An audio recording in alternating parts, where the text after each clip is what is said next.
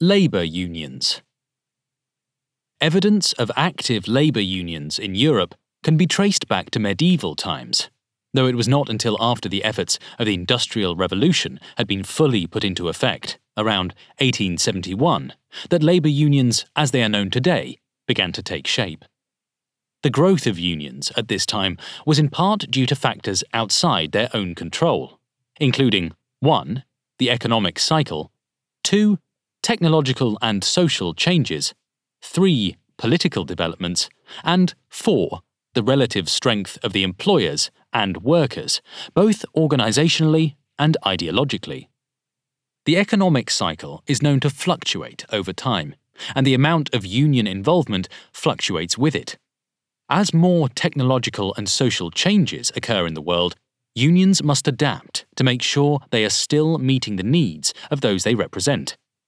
Politically, unions have some control over governments, just as the government has the power to impose regulations on unions once they are in office.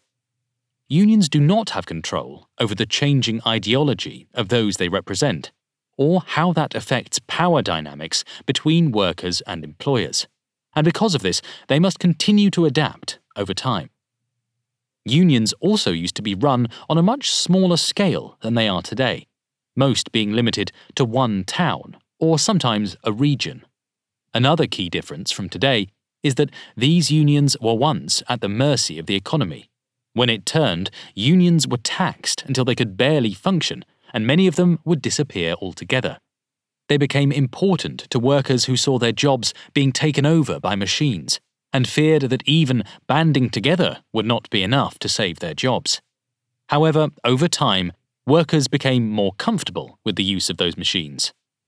Hopefully, this can be taken as a lesson for today's young people and their fears about the introduction of new technology in the workplace. Today, unions work to protect workers in times of economic downturn, to protect their jobs and rights on a much larger scale than they were able to back in the 19th century. Many unions today have the power and support to reach across multiple countries, working to create fair labour practices across all of Europe. In the past, there was mass support for unions throughout Europe. In certain regions, there is still a high amount of participation in unions today. However, in most of Europe, there has been a significant decline in labour unions, particularly in terms of youth involvement. For the labour unions to continue, they need to find a way to reach young people and identify the reasons they are not reaching them now. Meanwhile, there has been speculation about whether the labour unions actually need to continue, or if they are doing more harm than good to Europe's labour market. The National Bureau of Economic Research published a paper discussing the inverse relationship between the amount of union involvement in the EU labour market and the rate of youth unemployment. The implication of this report was that the more involved the labour unions become in the EU labour market, the less youth unemployment there was, and vice versa. This is particularly true when the union is responsible for setting wages. They did, however, find that with a higher union involvement in the labour market, there was also a higher ratio of women to men in the workforce. The European Trade Union Institute, ETUI, found that participation in unions throughout Europe varies greatly, and often has to do with the country's minimum wage laws as well as the effectiveness of collective bargaining. For example, union participation in Sweden, where there is no statutory minimum wage, is above 70%, while in France, where there is a statutory minimum wage, there is only 8% participation in unions. Just as the unions experienced growth due to factors outside their control in the 19th century, they are experiencing some of the same factors contributing to their decline in the present day, too. Europe is still recovering from an economic crisis. The still weak economy following the 2007 recession has been slow to grow, though now the EU area is seeing its lowest unemployment rate since May 2008, at 7.4% in the Eurozone and 6.2% across the EU. However, unemployment is still high in countries facing other economic burdens, such as Greece, where unemployment has reached 17%, and Spain, at 13.8%. Historically, long-term economic difficulties have resulted in unions being looked upon favourably by the people, as unions add a level of protection for workers in strenuous times. It has also been argued, though, that unions slow down economic growth and limit the number of jobs in an economy. James Shirk of the Heritage Foundation writes, "Economic research finds that unions benefit their members but hurt consumers generally, and especially workers who are denied job opportunities. A weak or declining economy can worsen these problems. In Sweden, where union participation rates are very high, there is also a high level of youth unemployment. These are young people that have been denied job opportunities by the unions due to their lack of experience. This has further increased their struggle to find work and harmed consumers by raising prices to meet the increased wage demand, risking going out of business because they are less competitive than other companies." Studies have also shown that the amount of time it takes an economy to recover increases with the amount of unions that are active in the workforce. Due to the fact that unions have consistently been shown to decrease the number of jobs available on the market, it may not be advisable for Europe to attempt introducing a union system into all its member countries as a solution for youth unemployment. This is a sentiment being echoed by many in the EU, such as the General Director of the European Trade Union Institution, Philippe Pochet, who believes that the Nordic model will not be sustainable in the future, as there are not enough jobs being created, especially for young people.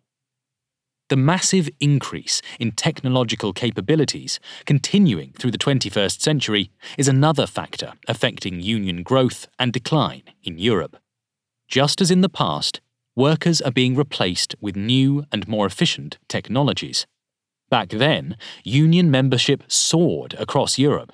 Workers relied on unions to protect their jobs and wages from being completely overrun by the implementation of machines. Now, though, as union rates are declining, especially among young people, there is increased worry that the Nordic system will no longer be sustainable. Because of this, it may not be practical to expect high levels of union involvement as necessary for making the Nordic system work in the rest of Europe, particularly in countries where union involvement is not as common. Another factor influencing union participation is the societal interpretation of what being in a union means. If a young person grows up in a family that is supportive of unions, then they will be more likely to join one themselves. However, if a young person grows up in a house where there was a negative attitude towards unions, they may not be as likely to join one when they reach working age. When a young person is considering joining a union, the management's attitude towards the union will either encourage or discourage them, e.g., out of fear of repercussions from management. The other workers in the company's union will also play a large part in encouraging solidarity among the new members of the company. Without this solidarity, which is what unions were originally founded upon, hostility from management might cause a reduction in membership.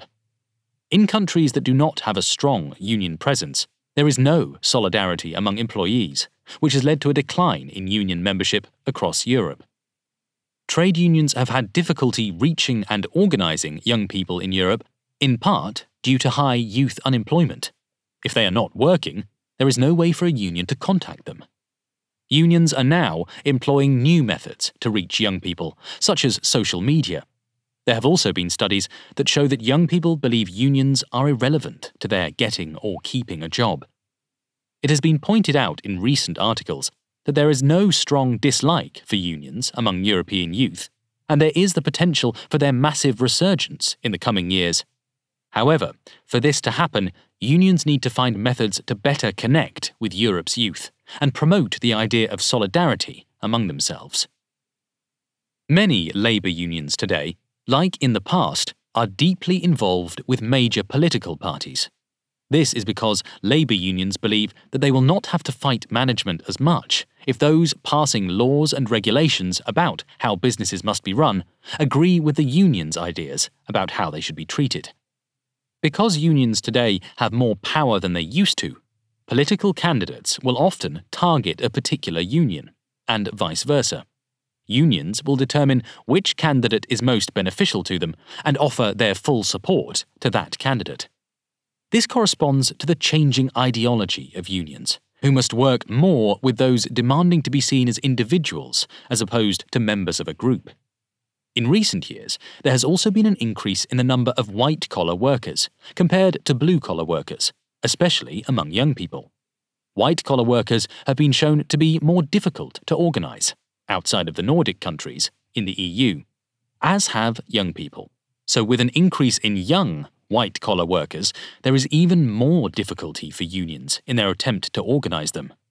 This growing need among union members to still be viewed as individuals within the union creates more difficulty for union leaders in promoting solidarity among workers and potential members.